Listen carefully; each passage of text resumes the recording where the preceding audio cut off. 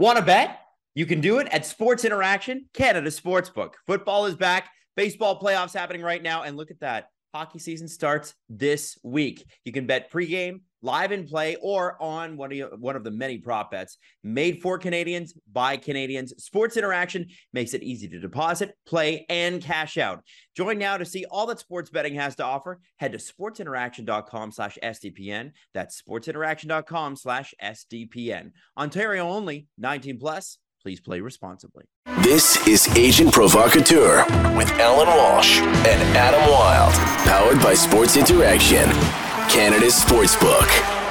Our guest this week has a new book out called Conflicted Scars, An Average Player's Journey to the NHL. He was one of my first clients when I entered the agent business back in 1996, when he was playing in the OHL with the Kingston Frontenacs, and I think we'll tell that story. He was drafted in the 4th round, 85th overall by the Washington Capitals in the 1996 NHL draft. He was a key player on the Ottawa 67s team that won the 1999 Memorial Cup, where he was the leading scorer in the tournament. His new book details his hockey journey with a lot of self-reflection along the way, including disturbing accounts of brutal hazing rituals, 10 to 15 concussions, 2 of which resulted in him being hospitalized with brain bleeds, struggles with mental health and depression, getting arrested for assault with a deadly weapon, and much more.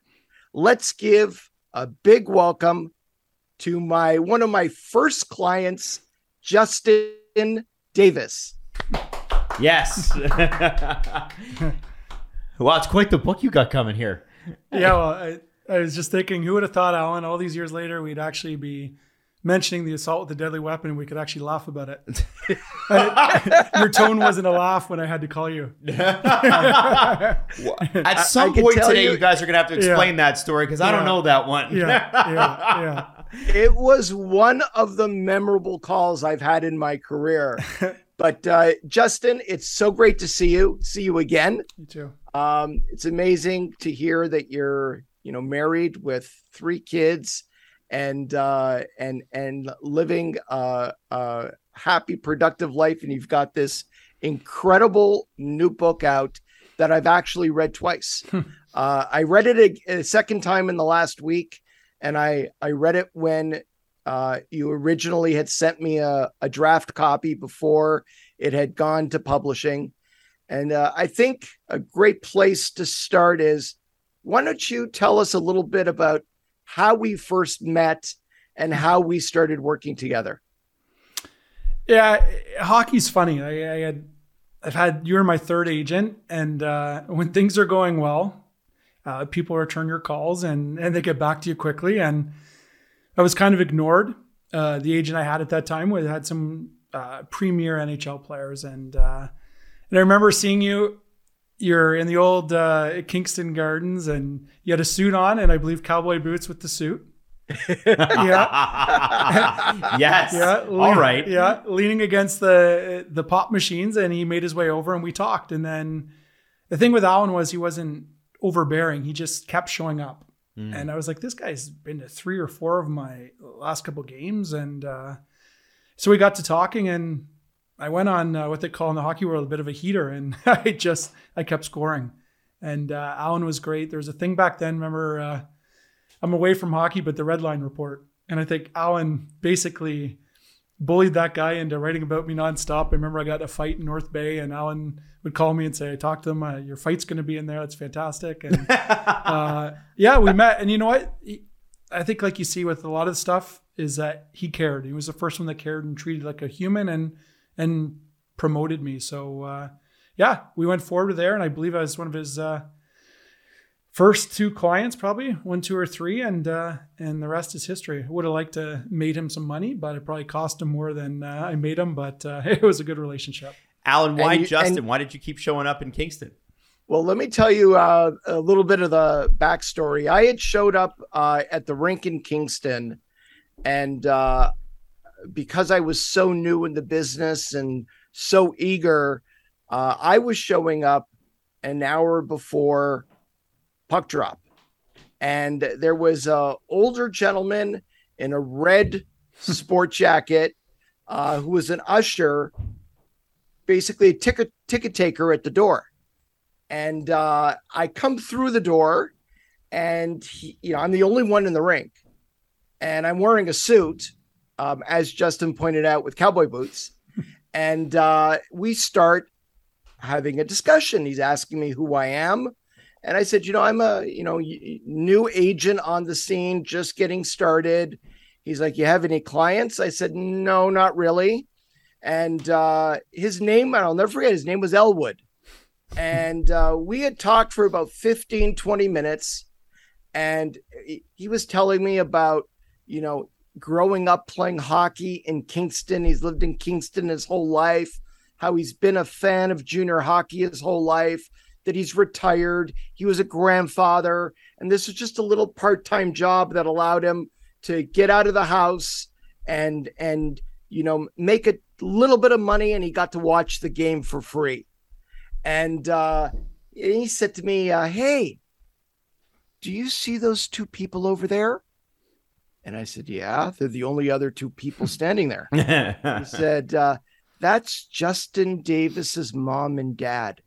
He's a really good new player on the team. He's a rookie. Let me go over and introduce you. So Elwood kind of drags me over to meet Justin's mom and dad. And that's how the mom and dad and I, we had a half-hour discussion before the start of the game. And it was right at the end of our discussion, Justin's dad said, Justin, after the game, it'd be great if you could just meet him to say hello. He'd really enjoy that. So I guess things weren't going very well with your current agent at the time. And that's when you and I met for the first time after that first game that I was at. It's funny to hear the background, right? Like when you go through a career and you go through everything, like just the random people that are in the right places at right times. And that's part of writing the book is just you start to realize what happened. And yeah, who would have thought an usher in the red jacket? That's pretty cool. That's a great story. Yeah. And I guess, when you guys first meet, what's the first impression between the two of you? Do you remember, Justin? You remember Alan for the first time? Yeah, it's just, I think so much stuff is scripted in hockey, like the same sales pitch. And I currently volunteer with the Guelph Storm. Right. And I'll go stand in the lobby after the game just to talk to a couple of the kids. I have a great relationship with them. And I see the same agents there doing the exact same things from when I played. And I'm like, these people are like, they're wearing the same stuff. They're having the same conversations. So there's something about Alan that's just different. And I think even when you see the work that you do with your NHL guys, it's just something that stood out different. And that was refreshing to me. And I was a little bit of an outsider and a little different as well. Alan, what was your first impression of Justin when you met him? Well, I was sort of cautioned by Justin's mom and dad that he was very quiet and didn't talk much and might be a little bit shy. And when Justin came out of the dressing room and came over to mom and dad, they spoke to him a little bit, and then he walked over to me, and we had a really engaging 10-minute conversation.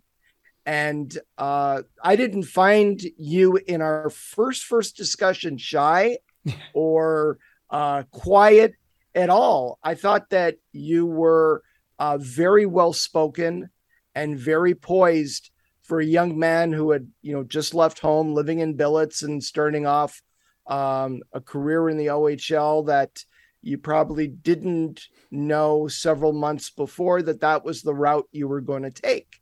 So it was a really, I remember the conversation very well because I hadn't had that many with players before that. and I remember I drove from Kingston off to Toronto and then to Niagara Falls, and I was making my way back. I stopped in Oshawa and Belleville along the way, and then I rolled back into Kingston again. And that was the first time that we really got together. We went out for dinner and sat down together and had a chance to spend maybe hour and a half talking about, your dreams, your goals, me talking a little bit about how I saw the agent business, a little bit of my philosophy as I was in the process really of shaping it, because again, I was just starting out. And the other thing that I'll never forget about Justin is I really didn't have, I had no track record. I had no client list. I really had nothing except my ability to look Justin and his family in the eyes and tell them that if we started working together, I don't have any experience, and I was very upfront about it, but nobody will work harder for them than I will. And they believed in me and they trusted me. And for the next couple of years, through a lot of trials and tribulations, good times and bad times, we were there together, and we were very much a family, all of us together. The book is called Conflicted Scars, An Average Player's Journey to the NHL, obviously by Justin Davis. Now it's available for pre-order. It's out October 18th. Justin, it sounds like this book sort of dovetails perfectly with you and Alan's first meeting, right? You talk about your time with the Frontenacs, and I know that there was the Sioux Greyhounds in there as well and some other things. So, at this time, obviously, and this book is completely based on some of the events that happened then. And I guess, there are some things happening in the news cycle right now. We were talking about this before the show that have caused us as Canadians and as people who like hockey, and I'm saying Canadian, but 40-50% of the people that are going to hear this show are American, right? People are hockey fans, and we're putting hockey culture under the microscope right now. Can you tell us a little bit about this book and the places that it goes, because it examines just that? Hey, interesting. A lot of different directions. Yeah. Hey, first of all, before I get into that, I laugh. My dad used to laugh. Used to leave a game if I was terrible after the first or second period. So if he stayed after the game and you watched me, that meant I probably played a pretty good game when you saw me. People ask, it's funny, a couple of questions I got today was, what is hockey culture, first of all? And it's interesting. I don't have like the exact definition, but I think when you start playing at 5 or 6, the best way I can describe it is it's just a way that you act. You're taught a way to act. You're taught a way to dress. You're taught a way to kind of conform. When I think of hockey players, I think it's not the name on the back of the jersey. It's the name on your front of the jersey, and everybody conforms. Whereas these other sports, you're celebrated for being a personality, and you're celebrated for being something different. So hockey culture is you're just taught this is how you act, and this is the way you are, all the way from AAA hockey to junior C to junior B in the OHL. And it's not until you leave the game, I think, that you realize that some of the things I did or the way I act isn't right. And we used to refer to people that didn't play hockey as civilians. So I went to a dinner party last night. There's 2 civilians and so-and-so over there. So you used to think the civilians were the different ones, but then I'm a high school teacher, and you go to work and you tell a story, or you say something, everybody's looking at you wide-eyed, or you tell a story that you think is your 53rd best story, and they're looking at you like that's the greatest story they've ever heard. And that's hockey culture. It's just, you really don't know you're immersed in it, but you become used to it. And when I look at these guys that play in the NHL, and then they get hired in scouting roles and general manager roles, and the culture and stuff we deal with is people don't really understand that it's wrong because they've always been in it. And right. It took me 5-10 years. Like, I started writing this 3 years ago before all this happened, and I was 10 years removed from the game. And it's only then that I started to realize that the way that I was, the way that I talked, the way I acted, it wasn't right. But you just become immersed. I hesitate to use the word cult, but it's kind of like that, where you break free and you get out. And so I guess to answer part of your question with the book is, I was just examining what that hockey culture was. And I don't think it's till now that I've really realized what it is. What I want to ask, Justin, is what motivated you to want to sit down and write this book? Where did that come from? It's a great question. So long-winded again, but I was off work. I had 2 herniated discs in my back, and I had sciatica in my leg, couldn't feel my leg, and I was bedridden for like 3 or 4 weeks. Oh. And I was having post-concussion issues, memory issues, and a random person at work who I'd never expect to do it, sent me a book, and it was the Ken Dryden Game Changer with Steve Monador. And I knew Steve Monador. I played against him. I'd hung out with him a couple times in the summer.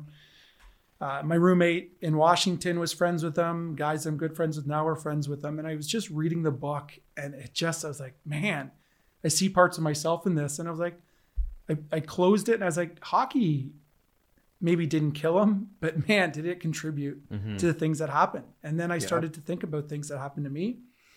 And I was having, like I said, memory issues. I was driving to a store, and I'd pull over and like, where am I going? What am I doing? Headaches. And here I am on short-term disability. And I said, you know what? I'm going to write a memoir to my kids. In 10, 15 years, if something happens to me, I started reading about CTE and what was happening to some former athletes, and I'll write a memoir, put it in a drawer, and they can read it. And it started out with the funny stories. I thought my career was hilarious. All these funny stories and all these great things happened to me. But then when I started writing, I was like, wait a second, did this happen? And I'd go to a wedding with somebody and I'd say, hey, did this really happen when we were here? And people are confirming some of the things I remembered. I got in touch with Alan, said, I'm writing a book. And I was like, this stuff in the Sioux, this is how I remember it. Did it happen this way? And he's like, absolutely. So long-winded answer, but this was never intended to get to this point. And people are like, oh, you're out to get Hockey Canada. You're out to get hockey. I'm not interested in the civil lawsuit. I'm not interested in making money. I wrote this 3 years ago before everything hit the fan. This was just to tell my story. And now I don't know if a reluctant participant, but I'm in it. Yeah.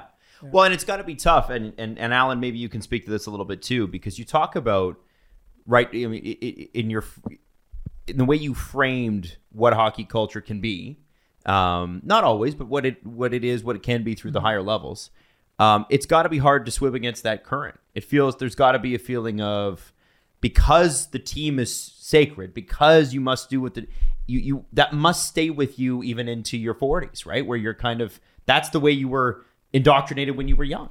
I've been so hesitant with this coming out and anxious. Like, this has been 2 years waiting for it to come out, and you protect the game, right? What's said in the room stays in the room. And that's what you're always taught, exactly to what you said. And I started thinking, like, hockey forgot about me 15 years ago. No one in hockey was worried about, no one's there when I'm bedridden. No one's there helping me when I'm going to the Concussion Institute right now to do work with my vision and different things. So I'm like, who am I protecting? Like, I'm protecting people that never protected me in the first place. And I'm the average player. So yeah, I've been hesitant with that, but it's funny how many teammates have reached out and people have said, hey, I was reading that and like, go for it. And I was expecting people to say, like, what are you doing?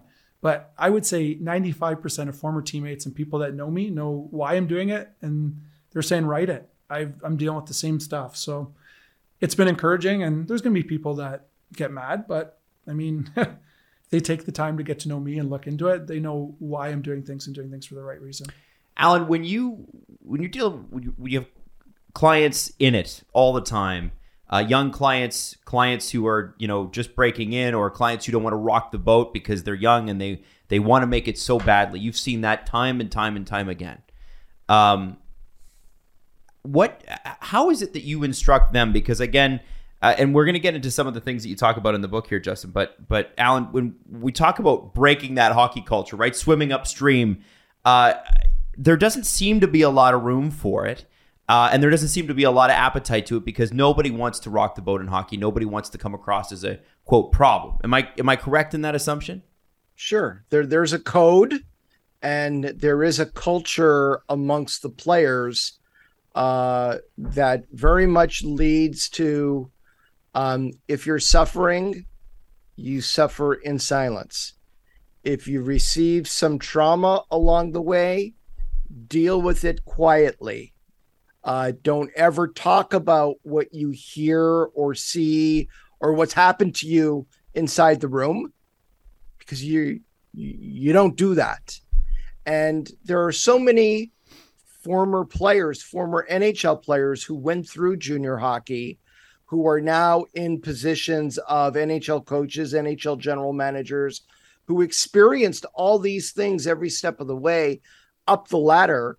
And I think there's a great fear when you hear about a revelation coming out regarding somebody, and that person loses a job, and there's a scandal around it about something that happened 15, 20, 25 years ago, people start thinking, that thing that happened that I was in the room 15 years ago, could that ever come back to haunt me?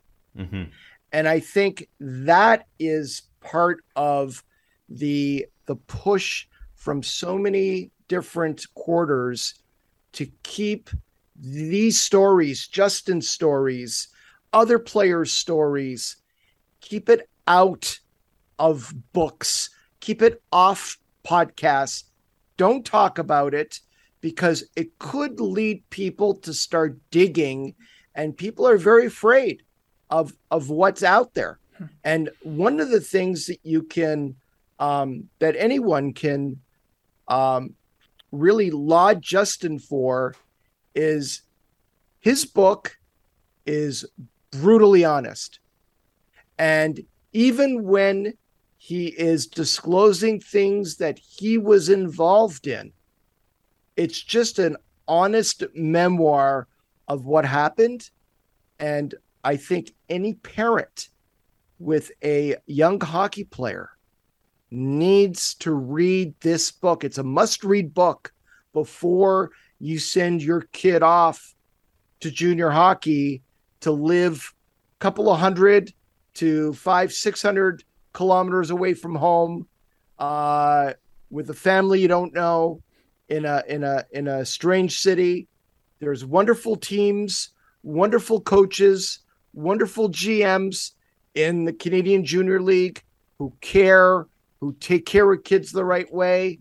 And there are some who don't care and are part of the problem. And people need guidance and direction when it comes to hearing and advising and guiding what's best for them, for the next step. And Justin, talking about some of the hazing that went on, and I think it's a great segue into what I'd like to talk about next. You talk about the hot box and your experience with the hot box in your book.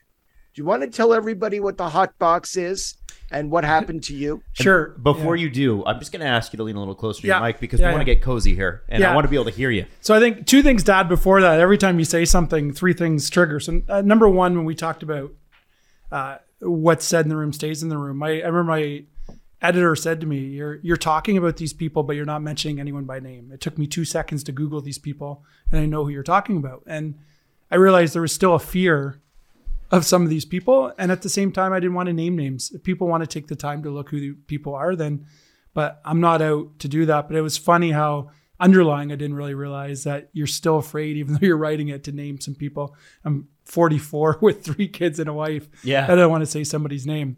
I think the second thing too is when I wrote this with the hazing, I was looking back on it like 20, 25 years ago, and I'm like, well, I played junior C in 1993, 94. It's not still happening. And then the Kyle Beach stuff came out, and I'm like, hold on a second. Like, this is 2014 and this is still going on.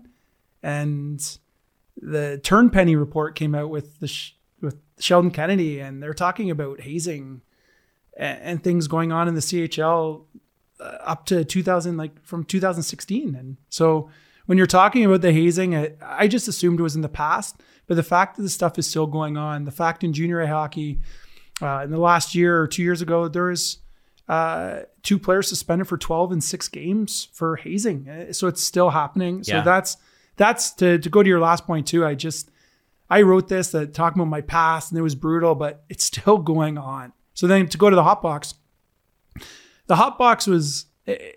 it's been a conflicted, I called the book Conflicted Scars because I tell stories, laugh, and the good times, and I'm still conflicted. The hot box is basically, as a rookie, you take off your clothes, you walk to the back of the bus, you tell a joke. If the veterans don't laugh, they put you in the bathroom. The people they hate the most, they go in first because they're in the longest, and then it goes like that. The bus driver turns on the heat in the bathroom, And they closed the door, and eventually, I don't know if we had 5 rookies, 6 rookies, 7 rookies, and not there to nitpick it, but let's say there's 6 of us that were naked in a bus bathroom with the heat on. We left North Bay and we were on our way to Kingston. And people will debate the time and say it was only 20 minutes, it was 30 minutes, it was an hour, it was 2 hours, it was 3 hours. The point is there were 6 or 7 of us in a bathroom with the heat on, but it was normal. Like, I knew about this in junior C. I played junior B. This was normal, and it was a rite of passage, and I almost felt great about myself when I came out. Like, I endured this. I did this. Generations have done this. I'm now a good rookie. I've gone along with it, and you sit there and you don't think about it. So when all this hot box stuff came up, I was like, what are people complaining about? This is something that happened all the time. So I start writing this in a memoir. Then I think back when I'm writing it, I'm like, I think at one point when I'd take off my clothes, I was tying a skate lace around my junk, like on the bus. And then I asked somebody, and like, no, we had to do that. And you had to walk down the aisle, and everybody has to yank on the skate lace as you go down. And the people that got it the worst were always the worst actors. So it's someone got them good, so I'm going to get somebody else good. And then there's some guys that didn't participate in it, like did the fake, like they did it and would just ignore it and go from there. So I started writing this, and I'm like, did this happen? And people are like, yep, it happened. And I was like, well, that's abnormal, right? Mm-hmm. And then I started to think, it's so out of the pit. Like I never played hockey to lie. I don't even know how someone comes up with a ritual like that. You know what I mean? Like, for somebody on the outside like myself, that would never occur to me. But then it gets to the point I start thinking, okay, who's on the bus? And I'm like, well, wait, there was 3 coaches. I'm a rookie. I'm sitting at the front of the bus. There's 3 coaches like 6 feet away from me. Yes. So then you start to think, well, number one, it happened to them 20, 25 years ago. Right. So it's something that they're used to.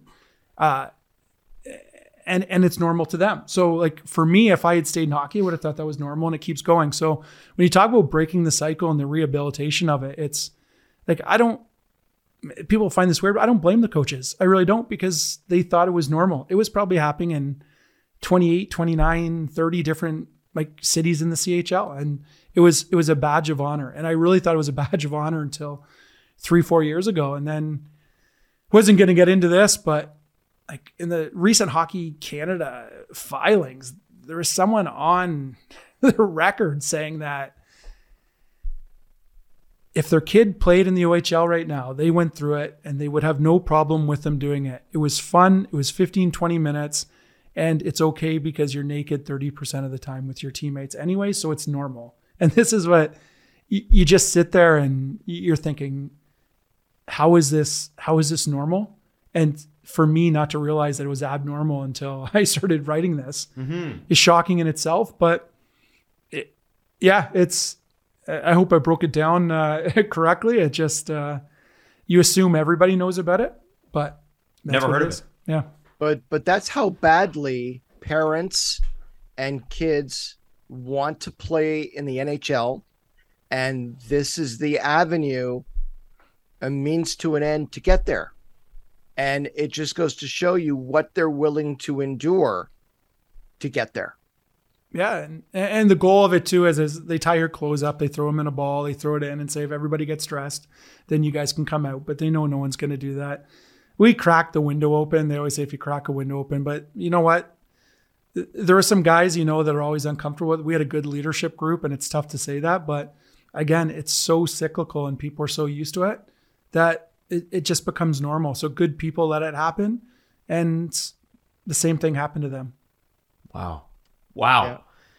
And well, at one time in your book, you said, and it actually had a great impact on me, the adults were supposed to be the responsible ones in the room, right? You're dealing with 17, 18-year-old kids for the most part. But what about the adults? They're the ones who are supposed to know better. Yeah, but when you talk about toxic culture and you talk about a culture, like this has been going on since the 50s and 60s, right? And I said, there aren't many coaches that were back then that did not play themselves or that weren't involved in it. And it's the norm, and it's until you get rid of the norm. Now, it was banned. my years won't be, but it obviously doesn't happen anymore. And thank goodness. But there are just so many things. And I talked about hazing a little bit more, and people are like, oh, it's not that bad. You only did those 2 or 3. I left a lot out. I'm a high school teacher. I got to walk down the halls and I got to see people. I don't want my parents knowing the half of the stuff that happened, but there's a lot of us that played junior C hockey because it was a small town, and that was the worst of the hazing in junior B and the OHL. When I played junior C hockey, you had to do a push-up naked in a bathroom and with you're drunk in a cup of beer, and then you left the room, and then the next person had to chug a beer. And then you start to get back to the room and you realize what you've done is you've drank the beer that the last person in front of you did the push-up in.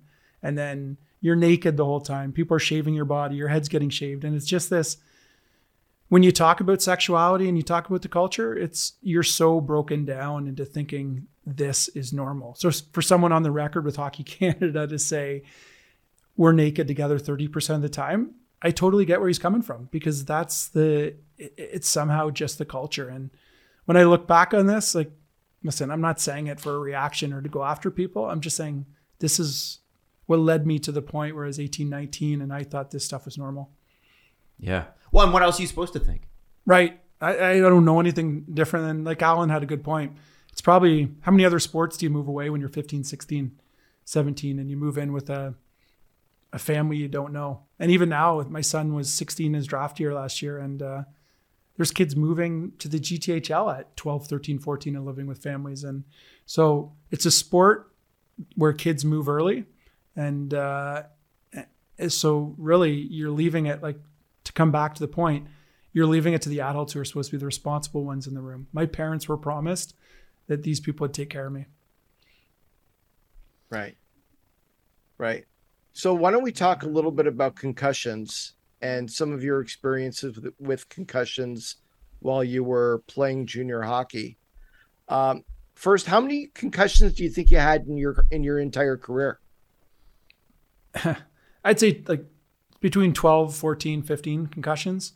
And I think the major ones, every bump after, you just felt that little fuzziness. So whether they're the minor ones, and you find out after the fact, dealing with concussion experts now, that there really are no minor ones. But after those major ones, there was just times where you protect yourself. So to get into my first major one, I remember we were playing, Barrie was an expansion team at the time. And we were playing at the old Dunlop Street Arena in Barrie, and I got slew foot coming up the ice. And for people that don't know what a slew foot is when someone kicks your feet out and pushes your chest backwards, and usually you hit your head on the back of the ice. And I just remember it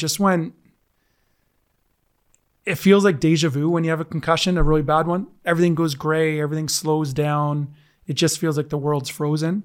And I remember getting back to the bench, and I started to throw up on the bench, and we had a trainer at the time, and we all talk about this. Like, the trainers at the time, they weren't trainers. They were equipment people. They were stick boys. They were trainers. And remember the trainer at the time doing it for 20, 30 years. Exactly. He kept his dentures, I remember, in a cup in the dressing room, and he was a hotel manager. And so he comes down and says, "Hey, everything all right?" And I'm like, "Oh no, I think I'm good." Well, I'm throwing up, and the coach says, "Okay, I think you can go for the power play." So I went out for the power play. And it's the first time in my career I can remember coming off, and I had no idea what happened. Just where I was, what I did on the ice, and I just came off and I said, "I'm not right." So they said, at the end of the period, we'll take you to the dressing room and we'll have you evaluated. So the period, I had to sit on the bench for 5-6 minutes, went to the dressing room, and I saw a doctor. They said that, you've got a really bad concussion. So they said, because we only have a trainer, what we're going to have you do is just lay in your equipment in the shower. We're going to turn the lights off because it's not good to have lights when you have a concussion. And we're going to go out and play the third period, and we'll come back. Because at that time we had one trainer, right? So you're by yourself? All by myself in the dressing room, in the shower, lights off, just laying there waiting for the game to end. So they come back in, the doctor reevaluates me and says, yep, you got a bad concussion. So go home. Have your billets wake you up 3 hours. If you've got a headache, take a Tylenol or take something and all things that you find out after the fact. They're just so far off. But we had one trainer. So his job was to take care of the guys on the ice. He couldn't take care of me, and there wasn't a support staff. So I played the next weekend, and I just think back of that and it just like horrifies me that I did that. But with all the recent concussion stuff that comes up, no one was there to tell me no. I wanted to play. I played my first game as a rookie because someone got injured in warm-up. I got a hat trick and I never came out of the lineup. So my thinking was, I don't want to come out of the lineup. I'm playing great. I will play. But there was no one there to protect me from myself. And I think if you talk to NHL guys, you talk to athletes, they're like, why did you play? Well, I thought I could go. But where's the adult again? Where's the adult in the room that says no? Where's the coach where I'm almost puking on his shoes and knows I'm in the dressing room to say, oh, you can't play next weekend? So that was number one.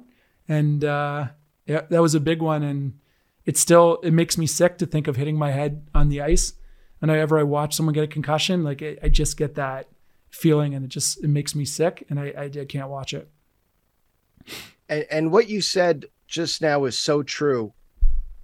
When you think about it, one of the things that happens when you have a concussion, or what I like to describe it as a traumatic brain injury, which is what a concussion is, a traumatic brain injury, that person does not have the cognitive ability to make a rational judgment about whether they are good to play or not. And that's why the decision on whether someone can go back into a game and when that person is cleared to go back and play games has to be left to doctors, right? Not a player by himself saying, no, I'm good to go. Well, you don't get to make that decision. Not with this kind of injury. And that's took a great evolution in thinking to get it to the point where now there is hesitancy for the most part before allowing players who've had a traumatic brain injury to get back into action. Although look what's happened in the NFL in the last couple of weeks with Tua and the fact that, clearly we all have eyes. Mm-hmm. Clearly he exhibited all of the classic physical symptoms of a traumatic brain injury, went back into the game, and then next game had that violent hit with his head back down on the ground, and now he's out indefinitely. Yeah, and to go with that, like I was 16. So when you talk about this, we're talking about Tua and we're talking to these NHL guys. I was 16 years old. Like I watch my son's 16. He makes a bagel and forgets about it, almost burns the house down. Right? So like you think of, did I have the rational decision making to do it? Like, of course not. So fast forward then to like with the Tua stuff. So I'm playing in Sault Ste. Marie. We're playing Detroit. I make a pass and I make 3 steps up ice. And back then, late hits were you got 2 or 3 steps. Now you take that 1 step and it's late, they call it. And I don't remember anything else. My world blacked out. And my dad came down to the ice. He came down to the glass because he was there with my grandma. And I was having I believe it's called fencing syndrome, where your hands are like 2 hours, hands were like this. And my arms were out. I was having little seizures on the ice and they took me off the ice on a stretcher. And I didn't regain consciousness until I got to the dressing room. And I always remember smelling salts. The first time I came to it was Peter DeBoer, the NHL coach, was coaching the the Plymouth Whalers at the time. And he was standing over top of me and it was the first face I saw. And he was just like, "Are you okay?" And was actually like showing genuine concern. It was the other team's coach, right? That was in there. Not my own coach, the other team's coach at the intermission. And I went through the testing and I was not in a good spot, obviously, going through all that. So I walked back to the dressing room in my equipment. So they took my skates off. I walked back with our trainer. And the trainer at this time in the Sioux was the first qualified trainer I had. He had an actual fanny pack. He had the towel. He looked like the part and he had a degree. And I think he went to I've always wanted to track down who it was, and I think he went to play to work in pro hockey, but he was great. But he took me over to the dressing room. I showered, felt terrible, and then I got on the bus. And when I look back, people are like, how did Tua get on the plane and fly? I look back and I'm like, why did I walk to the dressing room? Why did I shower? Why did I get my clothes on? If that happened today, watching junior hockey, you would have been on a stretcher, you would have been taken off, you would have put in an ambulance, and you would have gone to the hospital. But Straight to the hospital. Straight to the hospital. But I dressed myself and I went to the bus. I started throwing up all over the bus. Bathroom of the bus, just throwing up. I was not myself, in and out, just kind of trying to figure out where I was. And one of the players yelled to the front. They said, he's not right. The general manager traveled with the team, and the staff that was there decided that they were going to get me to Canada. So they go to Canada and get a Canadian hospital. And you look back on it, and this is where I'll come in too, is to avoid the U.S. medical bills, right? Oh, they didn't want to pay for Did not want to pay. Hospital. But the trainer came back, and I look back on it, and you think of times where someone could have saved my life, because I was playing senior hockey about 8 years ago, and someone had the same thing, hit their head on the ice, bleeding on their brain, and passed away. Oh. So the trainer said, go to the hospital. So we pulled in the hospital. They didn't want to wait for me, right? They did not want to wait because it was the playoffs and they had a big game coming up. So they dropped me off. They rushed me to get a CT scan, and they found bleeding on the brain. And they rushed me to ICU, and I was hooked up to IV and given my own space. And I spent three days in ICU. The team left. My mom drove down and spent 3 days with me in the hospital. And I just look back on it. I'm like, nobody stayed. Nobody cared. They tried to sneak me to the States. I say sneak. They tried to get me to the States so that they wouldn't have to pay the bill. And I go back, I skate a little bit at the end of the season. Thank God I look back on it. We got beat out. We got upset in the second round by the Guelph Storm. We had a great team. We had Joe Thornton and future NHLers, but we got upset and I didn't play. And I'm like, thank goodness I didn't play. But this is where you come in, Alan, where I'm out of it. Don't really know what's going on, but my parents receive a medical bill for, was it $15,000, $10,000? Somewhere in that vicinity. $15,000 plus. And my mom's in a panic. My parents didn't have a lot of money at the time. And they're like, how are we going to pay this bill? And I'm like, what do you mean pay the bill? They can pay the bill. And the team basically was telling her they had to pay the bill. At the same time, Alan, because he's on everything right away, is calling the team saying, what are you doing sending this bill? And you can correct me where I'm wrong. And they're telling Alan, oh, no, we're going to pay the bill. I don't know what happened. And you want to fill in from there on this one?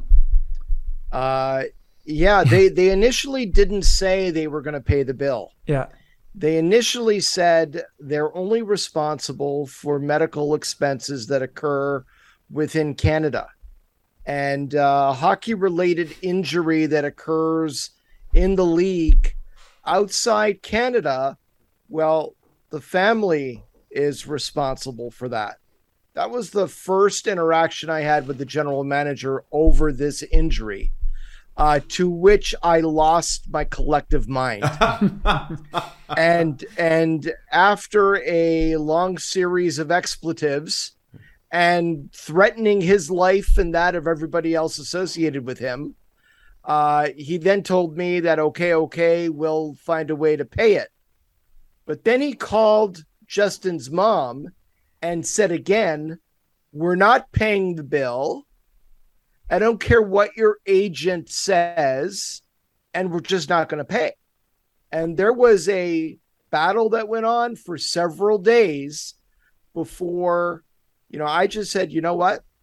I'm just going to send all of this to the media and let the media know how you're treating one of your own players, and see if the people running the OHL and the people in the media are going to approve of one of your own players in ICU from a horrible traumatic brain injury on the ice that resulted in a brain bleed, and you're effectively washing your hands of the player and any responsibility you have for the player. And ultimately, he agreed very reluctantly to take care of the bill. And to go with that, and that's the initial plan was, let's get him to Canada. But meanwhile, I'm throwing up over the bus, and the trainer is the one that said, we're getting him to a hospital. I'm not having this on my watch. And it comes back to the book. Why did you write the book? And I say an average player's journey. I'd been drafted to the NHL. I was a normal player, but they had no problem treating me that way. I played with Joe Thornton and Richard Jackman that year, who were two high-profile NHL guys, and that would never happen to them. They would have been two guys staying in the room with them, and they would have paid that bill. And that was the first time I understood really there was a hierarchy. The hierarchy of it all, and that's what I'm trying to tell parents when I talk about this. There's very few Sidney Crosbys, Connor McDavids, and high-profile players in the NHL. It's the average guys that maybe don't make the NHL that are dealing with a lot of these issues. So I thought I'd be the spokesperson, and I never forgot it. And maybe fast forwarding on it, but we were playing in the Memorial Cup, and I remember watching. I was out. I watched the ownership group and the GM, I guess, were visiting to watch the Memorial Cup, and I was making my way over, and it's the first time my brother made a rational decision in his life and said, just leave it alone. Like, you've won. But it's I'll never forget. I can't remember my kids' birthdays sometimes, but I can remember the name of every person that was involved in that. Yeah. Yeah. And now let's talk a little bit about the time that you got arrested and what happened there.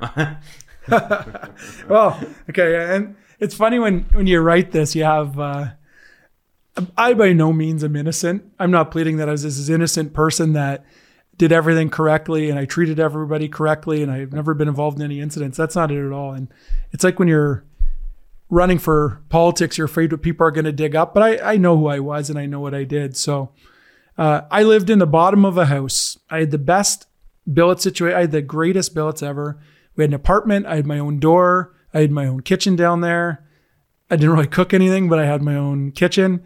And they were the greatest people. So guys from the team would come over all the time and just stop in. So we had a paintball team event scheduled for the Wednesday. So one guy, when we were playing, I believe in Windsor, borrowed his buddy's paintball gun. It was like a $200 gun, and it was amazing, and he wanted it for the event. So they stopped in to my apartment. So it really wasn't my fault. They stopped in first. And he had the paintball gun, and he said, we were just sitting around and doing nothing. He said, why don't we just drive around and we'll shoot at a pole or something as we're driving in the back of a pickup truck. No. And if you think of junior hockey, the boredom is, you go to practice, you come home, and like there's a lot of time to kill. Yes. And you've got 11 o'clock curfew, so you got to get everything done by 11. So I said, sure, let's do that. So two of us sat in the back of the bed of the pickup truck, and the other two were in the front. So we're driving, and then they shot at a pole and they shot at a sign, and everything was normal. And then the longer it went, there'd be someone jogging down the street and they'd shoot 20 feet behind. At no time, and I still say this, was there any intention or did anyone get hit? But they thought they'd shoot behind, and then you don't think, this looks like a gun, and you're driving around town. So anyways, they shoot 10 feet behind a guy on a bike, and we keep driving. And then I realized the guy on the bike was actually a police officer on a bike. And looking back on it, not a good decision to do everything. But so we drive into a subdivision. We go left, we go right, we go left, we go right, we go straight, roundabout, and put the gun under a tree. We go back to my billet's house, and we stay there, and we say, okay, everything's good. But we're getting paid $47 a week. Right. So we decide that gun is worth $200. Do we want to split the $50, or do we just want to go back in a different car and get the gun? Oh. So we go back in my 1984 Ford Tempo. We drive and we find the exact, because this tree was humongous. I just remember the tree, and we're looking under the tree. We can't find it. And then the neighborhood just turns into lights just flashing, and the whole neighborhood lights up. So the one guy in the team gets out of the car, takes his shirt off, and then starts sprinting down the street. The guy beside me gets out and he jumps into the hedges. And I don't know what to do because I'm in the driver's seat. So I just get I get the seat and I just do one of these backwards. And I recline in the seat thinking, the police officer will never check the car. So he knocks on the window and he says, you there, come here, you here, come here, you put your seat up and come out. So he said, were you the guys driving around with the paintball gun? And we said, yeah. And he said, tell you what, just follow me to the station. Nothing's going to happen, but we need to talk about it. So I said, okay, sure, no problem. We'll go. So we pull in, walk into the station, and everything's good. Everything's good. And then this guy walks in short biker shorts and a shirt, and he says, are you the guys that were shooting guns? I've been chasing you guys for an hour or 2 hours. And one of the guys says, you were chasing us on a bicycle? And then they call us in. They say, you here, you here, you here. Oh. So that's when things elevated. And bottom line is they said nothing was going to happen. You guys are all right. Nothing. No one got hit. It was fine. Just whatever. Just be careful. So go to bed. Next morning I wake up and I always listen. Even to this day, I have an old school, like one of those Viking clock radios. Mm-hmm. And the alarm goes off and I hear 4 Kingston Frontenacs charged with assault with a deadly weapon. Oh. And I realize that someone from the Kingston Whig Standard every night comes in and goes through all the stuff and goes through all the files, and they found that. So I've never woken up so quickly.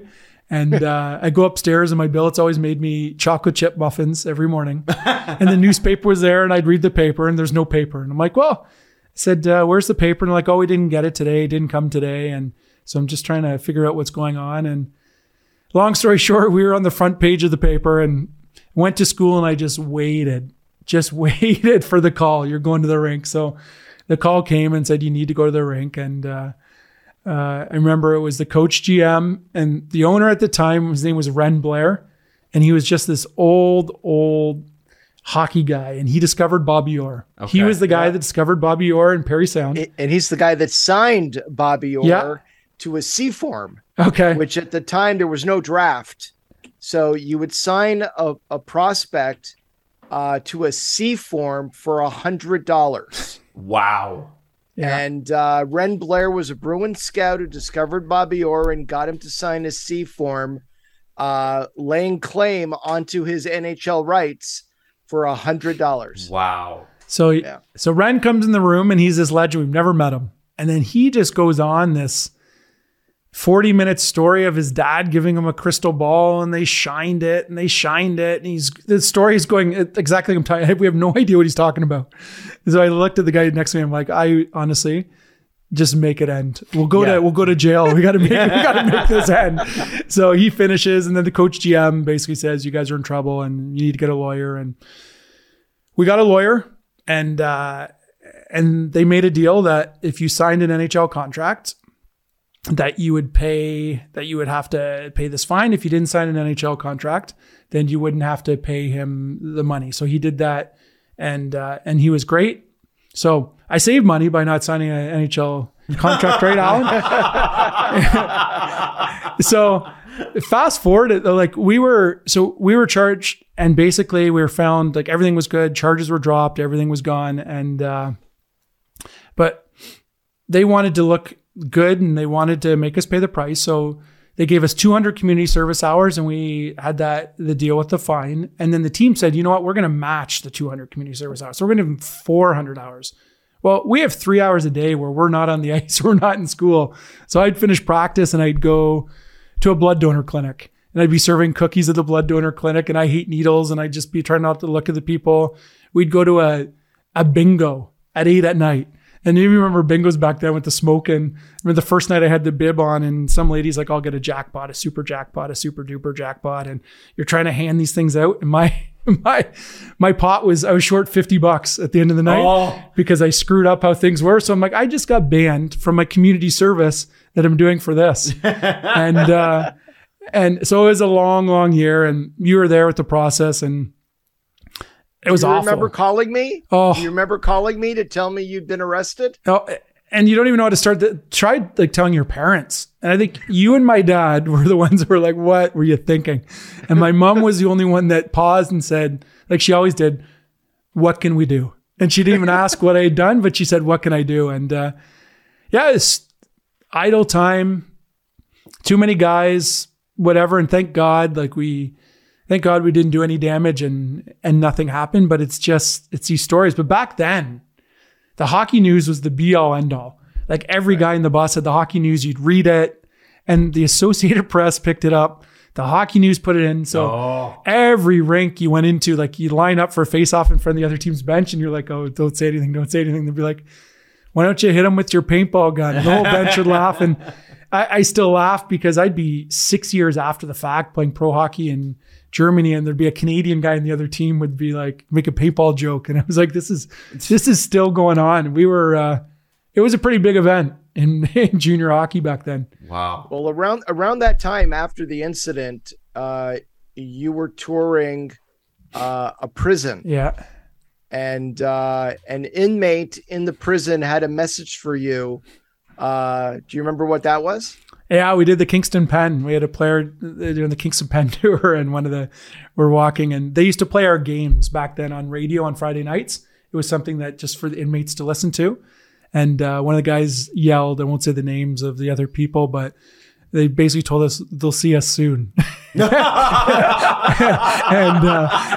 the hairs on the back of my neck stood up, and it's something I'll never forget. And I came out of there after 30 minutes. I'm like, oh, please, I'm fragile. I wouldn't last more than 3 minutes in here. But yeah, the timing was impeccable. Wow. Yeah. So this is going to be a heck of a book. And Alan's already read it twice. It's not fair. He got a head start. Yeah. But Conflicted Scars, an average player's journey to the NHL with Justin Davis. It's available, like I said, October 18th, 2022. That'll be this year, but the pre-order is available now, and you can get it ECW Press. Can you tell us a little bit, before we kind of wrap it up, about your time in Ottawa as well? Because I know it was transformative for you. Yeah, things didn't work out in the Sioux, and I got traded to Ottawa. And I remember Brian Kilray told Alan, actually, he just said every time we played them, he seemed to score. So I'm happy to have him on my team. And I can't say enough about him. There's so many things that are going to come out of this about hockey culture and the bad things in hockey. And Brian Kilray saved my life. I was in a dark, dark place with depression and just wondering if I wanted to keep going. And I remember when I got traded there, him and his wife, Judy, actually took me home from practice, and I stayed in his house. And I sat down with dinner with Judy and Brian Kilray. He talked to me, asked questions about my family. He took me downstairs to his chair where he watches hockey. And he said, watch the game. There's a fridge here if you want anything to drink. This is your room. Go ahead and do that. And I felt human for the first time, like a human, and he cared, and he had good things to say about me. And I'll always forget, he had a rotary phone, the phones that just went around, and I had a calling card. And I was trying to put in my number. It's like a 10-digit number, right? And every number felt like it was zero, or it was just going around. And then finally I was just like, forget it. I'm just going to call on his phone long distance. And yeah, just a great man. And that was just the start of the journey with him. And I mean, like you said, and Alan, you kind of mentioned this before too, there is so much in this book, right? We're talking about, we've talked about the culture, we've talked about the concussions, we talked about it, but there's so much more to this that people are going to grab, because again, there's good and bad here, right? Exactly. And that's why I call it Conflicted Scars, because that was the time of my life. We won a Memorial Cup, had the best time of my life. And with him, I talk about in the book, they used to healthy scratch you, which means you wouldn't play in a game, and they wouldn't tell you. So you'd get on a bus in Kingston, you'd bus to Windsor, you'd be walking off the bus, and they'd say, hey, you're not playing tonight. Oh. And you'd have family, and that was before you could text. With Brian, you knew right away what was happening. If you weren't playing, he would tell you. He would yell at you. It was so loud, the whole arena would hear. And when he came in between periods, if you made a bad pass, you just put your head down. You're like, oh, please don't look at me. Please don't look at me. And he'd find you, and he'd light you up. But then the game would end, and you'd be walking out, and he'd say, I saw your parents here tonight. Here's $20. Take them out for dinner. You did a really good job in the third period. So you knew where you stood before you went to bed. You knew where you stood before you left, and he treated you like a human. You knew he'd yell at you and he'd coach you hard, but at the same time, he knew like that you had feelings, and he knew what it was like. He was in junior hockey for 30, 40 years. You'd have some coaches would sit you the whole third period, healthy scratch you. You'd take a bus home. No one would talk to you. You'd be in another jersey on the fifth line the next day at practice. They wouldn't talk to you, and your mind would just race and race and race and race. But Brian was up front, and my mental health was obviously because of him just made a turn, and I loved hockey again. Justin, it's been a real pleasure getting to know you, man. Like it's right away, he's one of the warmest people that you could meet, right?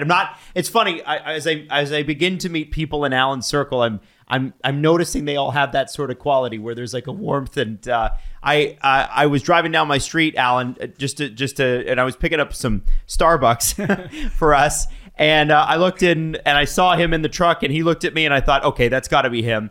Got out and shook my hand and come on, let's go. And like literally, he's walking into a stranger's house, right? So, Justin, you're a real pleasure. Good luck with the book. And obviously, you know, it's been great having you on. It's been fantastic to meet you. Perfect. I appreciate you taking the time. This has been Agent Provocateur with Alan Walsh and Adam Wilde.